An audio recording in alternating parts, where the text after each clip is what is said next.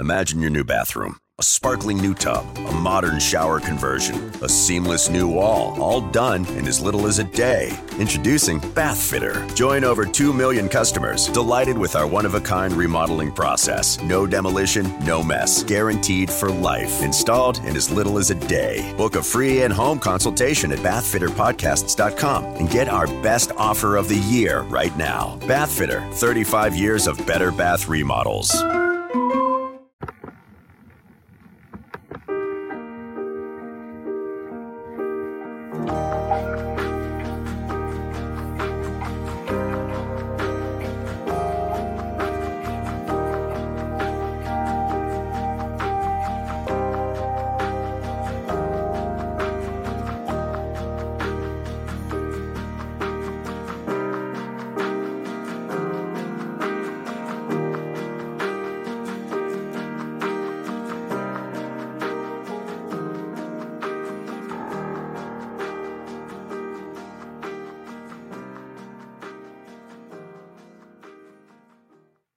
Welcome to the New Heights Show on Education.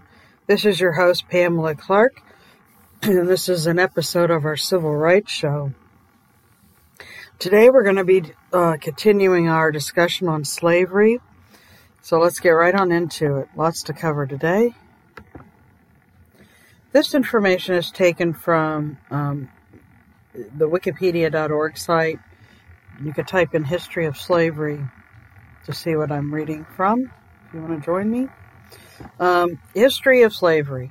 The history of slavery spans many cultures, nationalities, and religions from ancient times to the present day.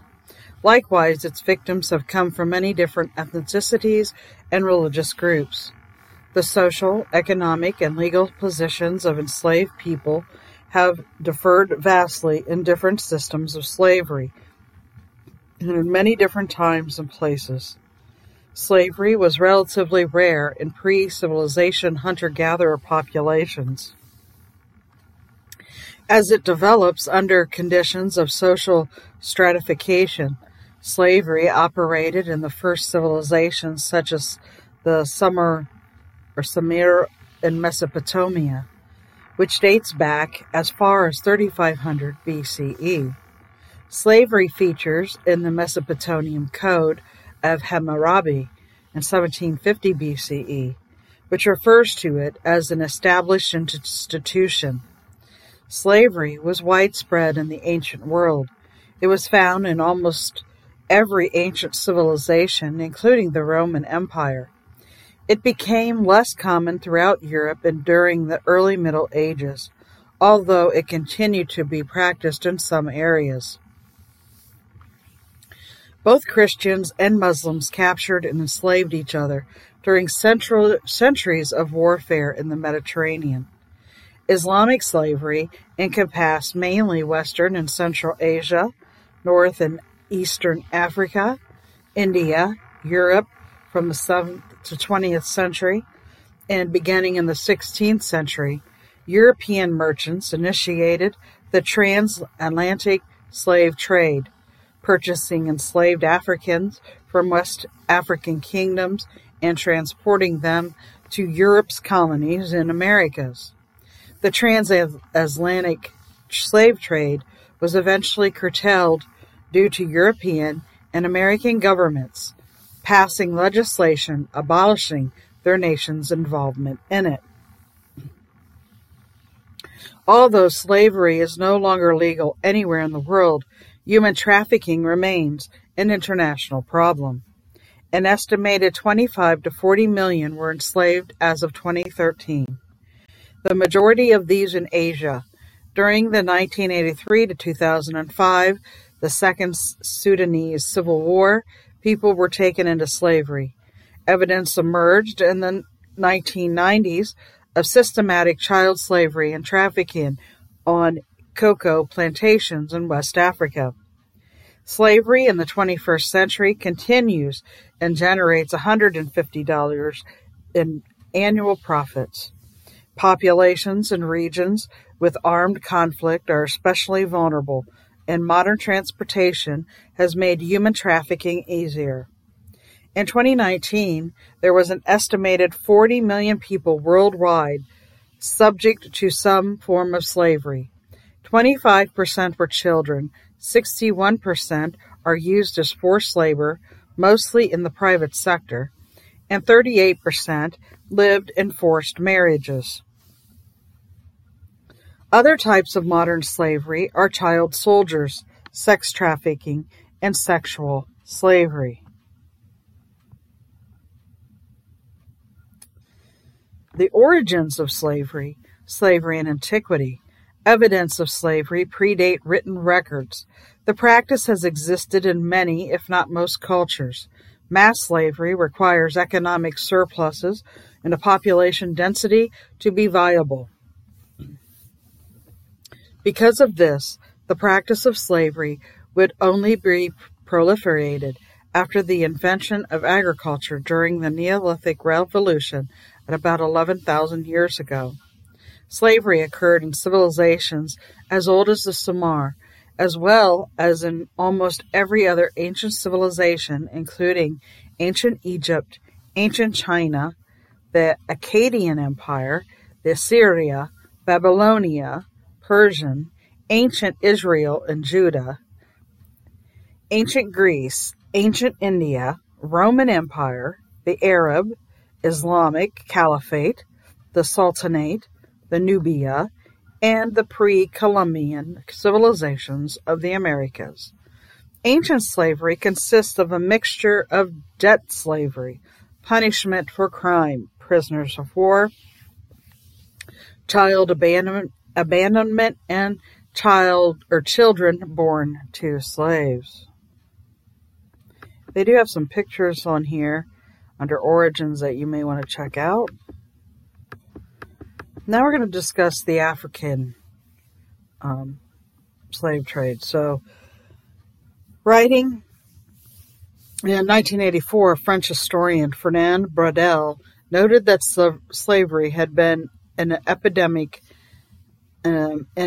endemic in Africa and part of the structure of everyday life throughout the 15th to the 18th century. Quote, slavery came in different guises in different societies.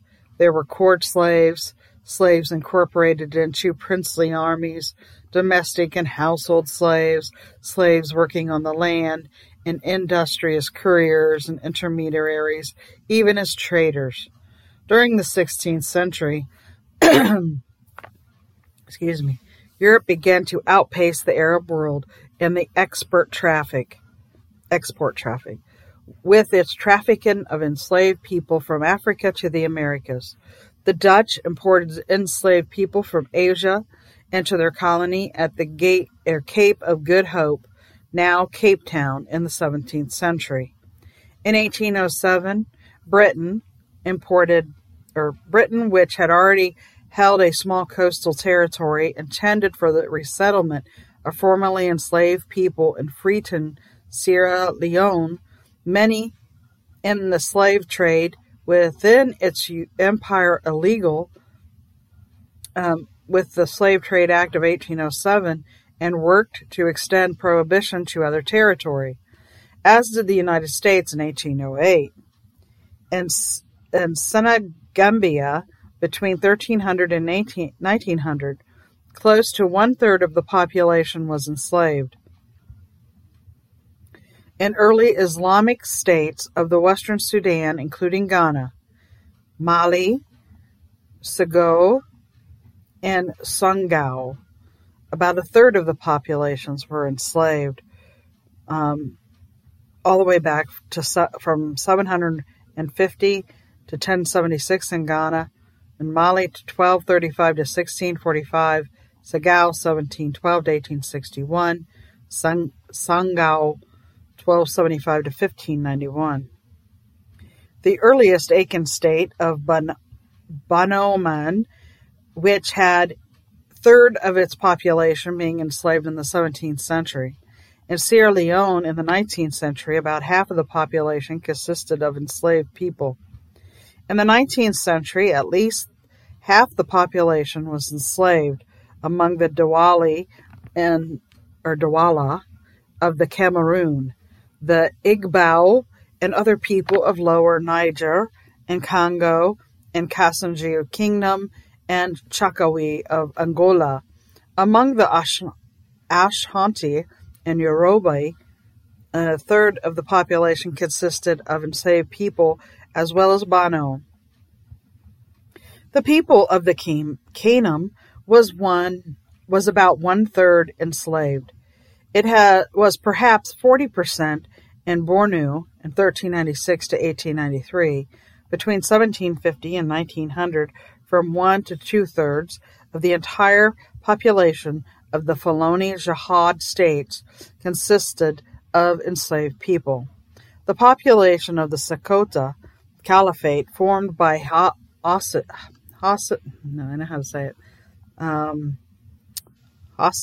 in northern Nigeria and Cameroon, was half slave in the 19th century.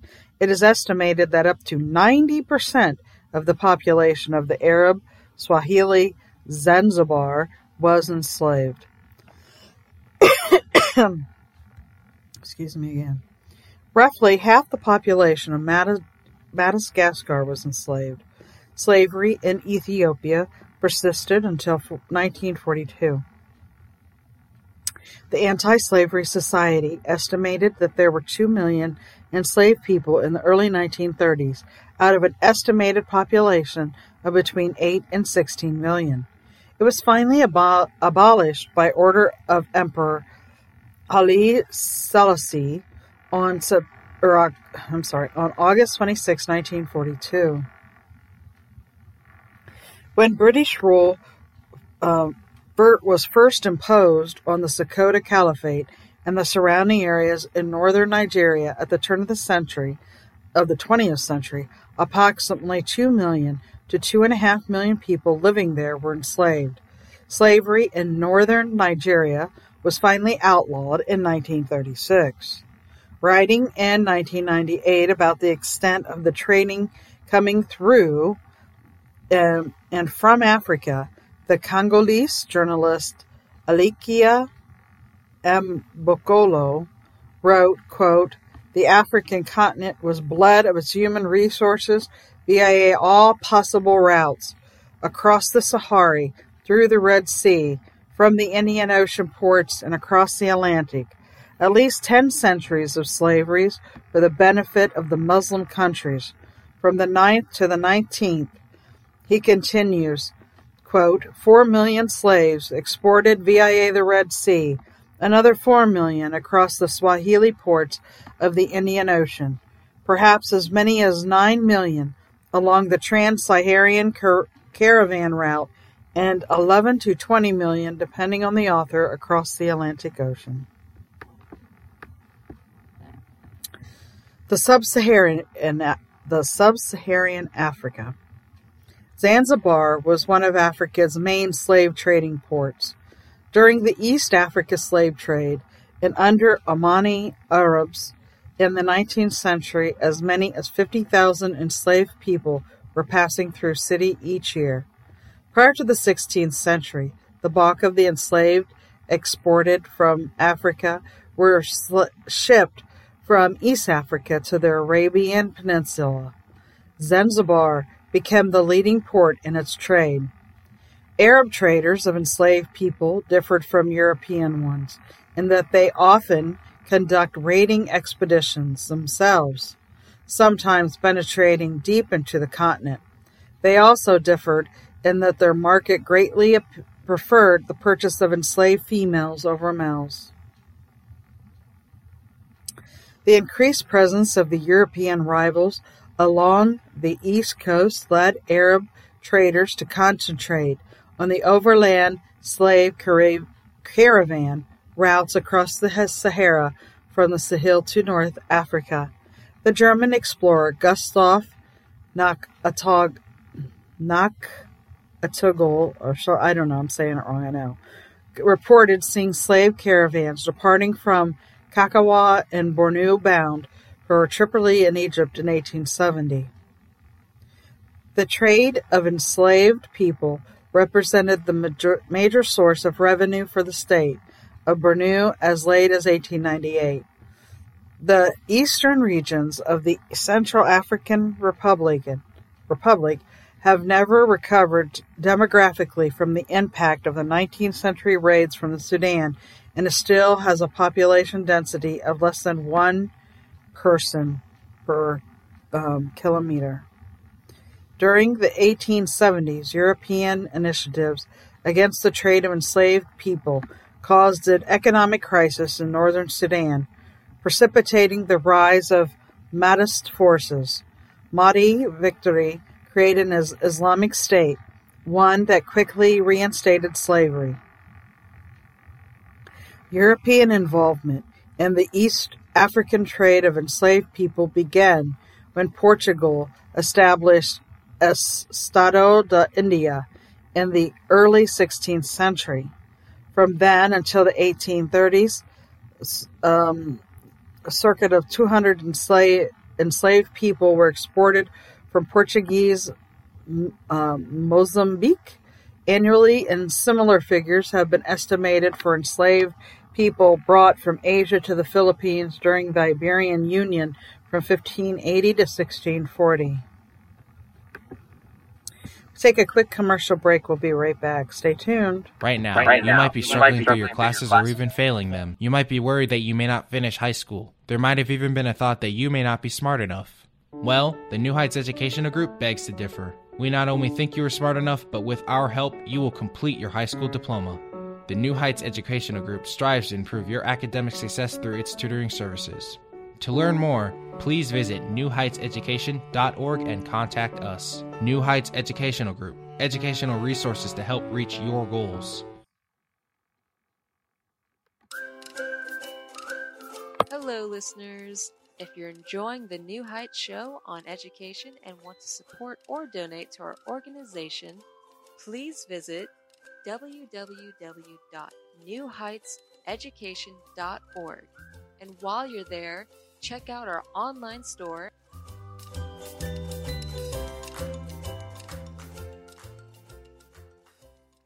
Imagine your new bathroom. A sparkling new tub, a modern shower conversion, a seamless new wall, all done in as little as a day. Introducing Bath Fitter. Join over 2 million customers delighted with our one-of-a-kind remodeling process. No demolition, no mess. Guaranteed for life. Installed in as little as a day. Book a free in-home consultation at bathfitterpodcasts.com and get our best offer of the year right now. Bath Fitter, 35 years of better bath remodels. Welcome back to the New Heights Show on Education. This is the Civil Rights Show, and let's get right back into it. The Middle Passage, the crossing of the Atlantic to the Americas, endured by enslaved peoples, laid out in rows on the holds of ships, was one element of the well-known triangular trade engaged by Portuguese, American, Dutch, Danish, and Norwegians, French, British, and others. Ships have landed with enslaved people in the Caribbean ports, would take on sugar, indigo, raw cotton, and later coffee, and make Liverpool, Nantes, Lisbon, and Amsterdam. Ships leaving European ports for West Africa would carry printed cotton textiles, some originally from India, copper utensils and bangles, pewter plates and pots, iron bars, more valued than gold, hats, trinkets, gunpowder, and firearms and alcohol. Tropical shipworms were eliminated in the cold Atlantic waters, and at each unloading a profit was made. The Atlantic slave trade peaked in the 18th century when the largest number of people were captured and enslaved on raiding expeditions in the interior of West Africa.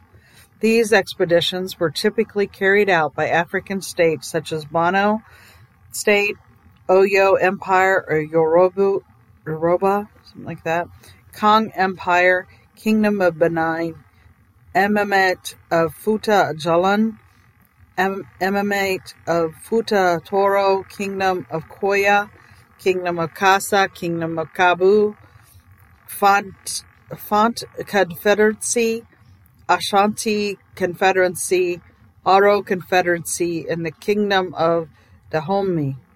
Europeans rarely entered the interior of Africa. due to fear of disease and, moreover, fierce African resistance. The enslaved people were brought to coastal outposts where they were traded for goods. The people captured on these expeditions were shipped by European traders to the colonies of the New World.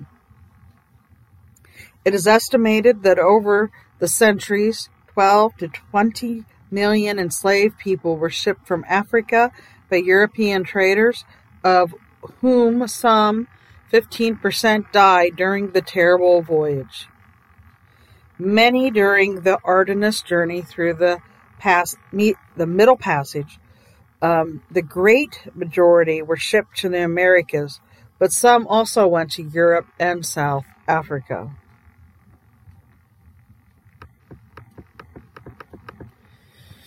While talking about the trade of enslaved people in East Africa, in his journals, David Livingstone said, "To overdraw its evil is a simple impossibility." While traveling in the Africa Great Lakes region in 1866, Livingstone described a trail of slaves. On June 19, 1866, we passed a woman tied by the neck to a tree and dead. The people of the country explained that she had been unable to keep up with the other slaves in the gang, and her master had determined that she should not become anyone's property. If she recovered, June 26th, we passed a slave woman shot or stabbed through the body and lying on the path. A group of men stood about 100 yards off on one side, and another of the women on the other side looking on. They said an Arab who passed early that morning had done it in anger at losing the price he had given for her, because she was unable to walk any longer. June 27, 1866. Today we came upon a man dead from starvation, as he was very thin. One of our men wandered and found many slaves with slave sticks on, abandoned by their masters from want of food. They were too weak to be able to speak or say where they had come from. Some were quite young. The strangest disease that I have seen in this country seems really to be broken-heartedness, and it attacks free men who have been captured and made slaves. 21 were unchained, as now safe. However, all ran away at once, but 8, with many others still in chains, died in 3 days after the crossing. They described their own pain in the heart and placed the hand correctly on the spot, though many think the organ stands high up in the breastbone.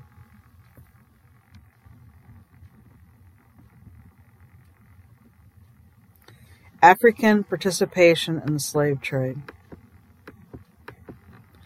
African states played a key role in the slave trade of enslaved people, and slavery was a common practice among sub-Saharan Africans. Even before the involvement of the Arabs, Berbers, and Europeans, there were 3 types. Those were enslaved through conquest, in lieu of unpaid debts, or those whose parents gave them as property to tribal chiefs. Chieftains would barter their enslaved people to Arab, Berber, Ottoman, and European buyers for rum, spices, clothes, or other goods. Selling captives or prisoners was common practice among Africans, Turks, Berbers, and Arabs during that era.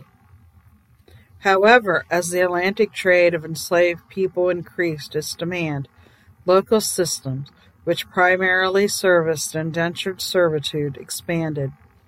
European trading of enslaved people as a result was the most pivotal change in the social, economic, cultural, spiritual, religious, political dynamics and of the concept of trading and enslaved people. It has ultimately undermined local economies and political stability as villages, vital labor forces were shipped overseas as slave raids, and civil wars became commonplace. Crimes, which were previously punishable by some other means, became punishable by enslavement. Slavery already existed in the Kingdom of Congo prior to the arrival of the Portuguese, because it had been established within his kingdom. Afonso of Congo believed that the slave trade would be subject to Congo law. When he suspected the Portuguese of receiving illegally enslaved persons to sell, he wrote letters to the king of João III of Portugal in 1526 imploring him to stop the practice. The kings of Dahomey sold their war captives into the transatlantic slavery, who otherwise may have been killed in a ceremony known as the annual customs. As one of West Africa's principal slave states, Dahomey became extremely unpopular with neighboring peoples, like the Bambari Empire. To the east, the Kasa kingdoms depended heavily on the slave trade for their economy. A family status was indicated by the number of slaves people it owned, according to the wars, for the sole purpose of taking more captives. This trade led the Kasa into increasing contact with European settlers, Africa's west coast, and particularly the French. Benin grew increasingly rich during the 6th and 7th century on the trade of enslaved people with Europe. Enslaved people with the enemy state of the interior were sold and carried to the Americas in Dutch and Portuguese ships. The Bight of Benin shore soon came to be known as the Slave Coast. In 1840s, King Gezo of Dahomey said, quote, "The slave trade is the ruling principle of my people. It is the source and glory of their wealth.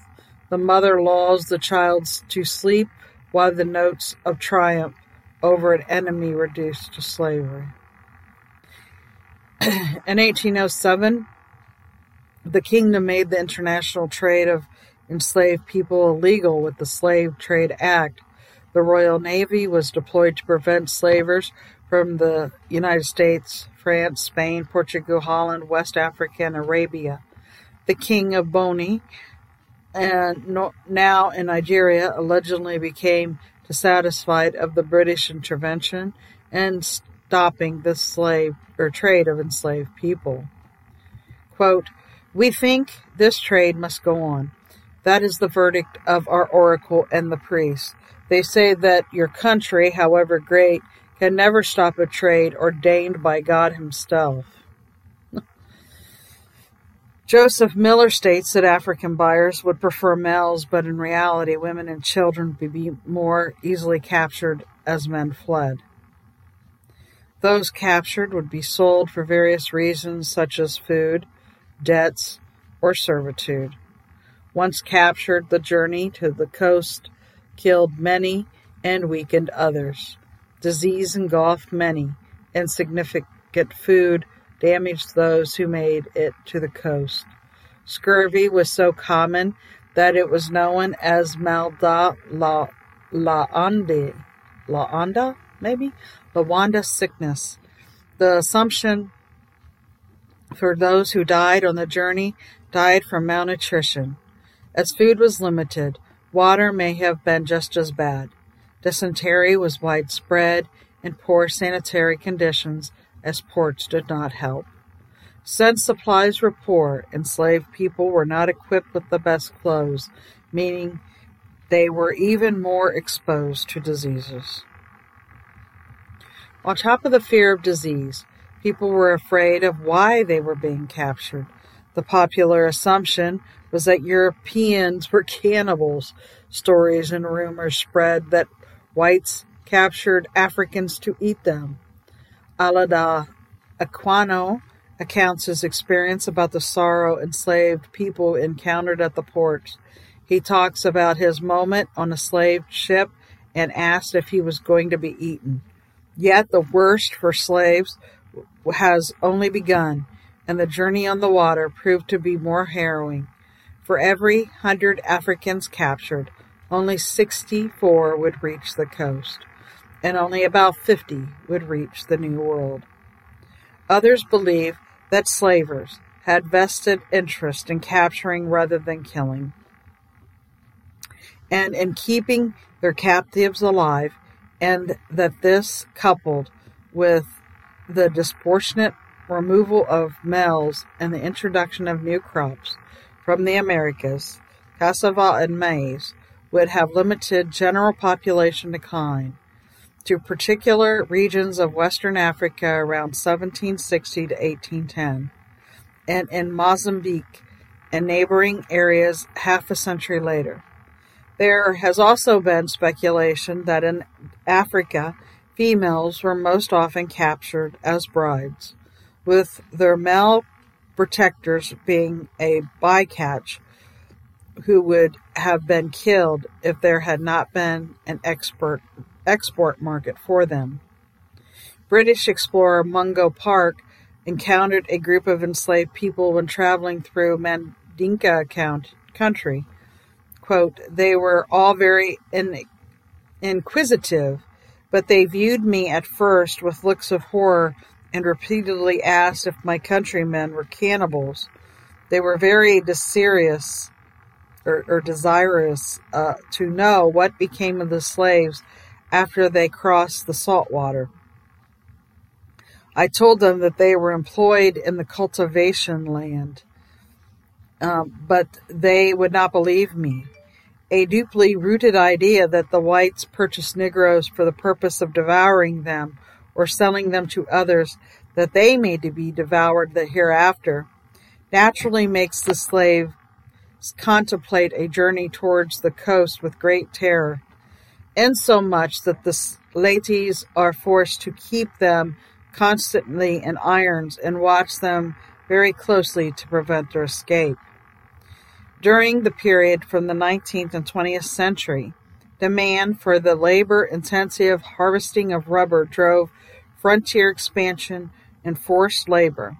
The personal monarchy of Belgian King Leopold II and the Congo Free State saw mass killings and slavery to extract rubber. Stephanie Smallwood, in her book Saltwater Slavery, uses Aquino's account on board ships to describe the general thoughts of most slaves. Quote, "Then, said I, how comes it in all country we never heard of? They told me because they lived so far off. I then asked where were their women. Had they any like themselves? I was told that they had. And why, said I, do we not see them?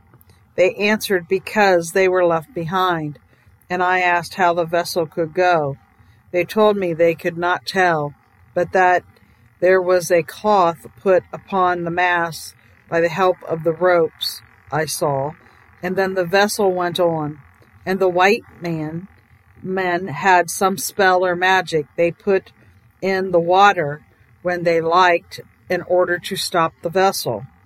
I was exceedingly amazed at this account and really thought they were spirits. I therefore wished much to be from amongst them, for I expected they would sacrifice me, but my wishes were in vain, for we so quartered that it was impossible for any of us to make our escape." These accounts raised many questions, as some slaves grew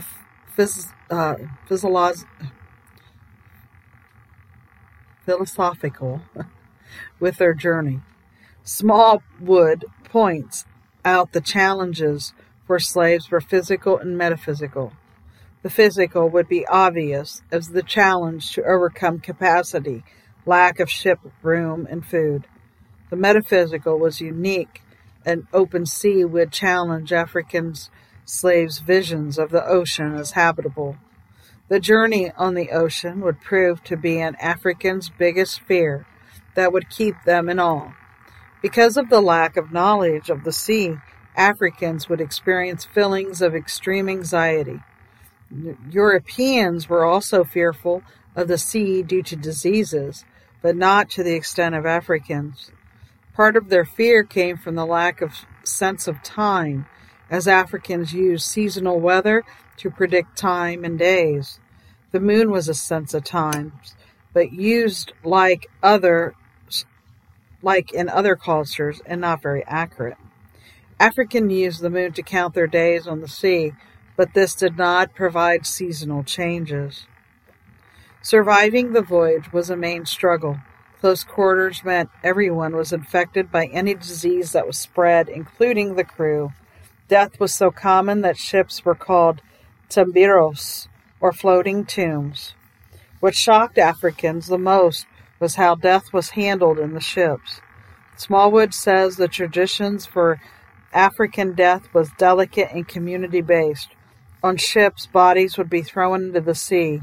Because the sea represented bad omens, bodies in the sea represented a form of purgatory, and the ship a form of hell. Any Africans who made the journey, who had suffered extreme disease and malnutrition, as well as trauma from being on the open ocean and the death of their friends. Well, that brings us to the end of today's show. We'll pick up where we left off next time. I want to remind you that this show airs Sundays at 5 p.m. Eastern Standard Time. And then I have another show, Education in the News, where we cover news stories from around the U.S. and the world. And that airs on Wednesdays by 6 p.m. Eastern Standard Time. I hope you enjoy the show, and please share it with others. Visit radio.newheightseducation.org and the New Heights Educational Group at newheightseducation.org to find out how you can support our show and our organization, or to get help with your educational needs. We hope you enjoyed today's show. Don't forget to rate us and follow us on your podcast player. Check out our show page, radio.newheightseducation.org, for monthly announcements and other happenings.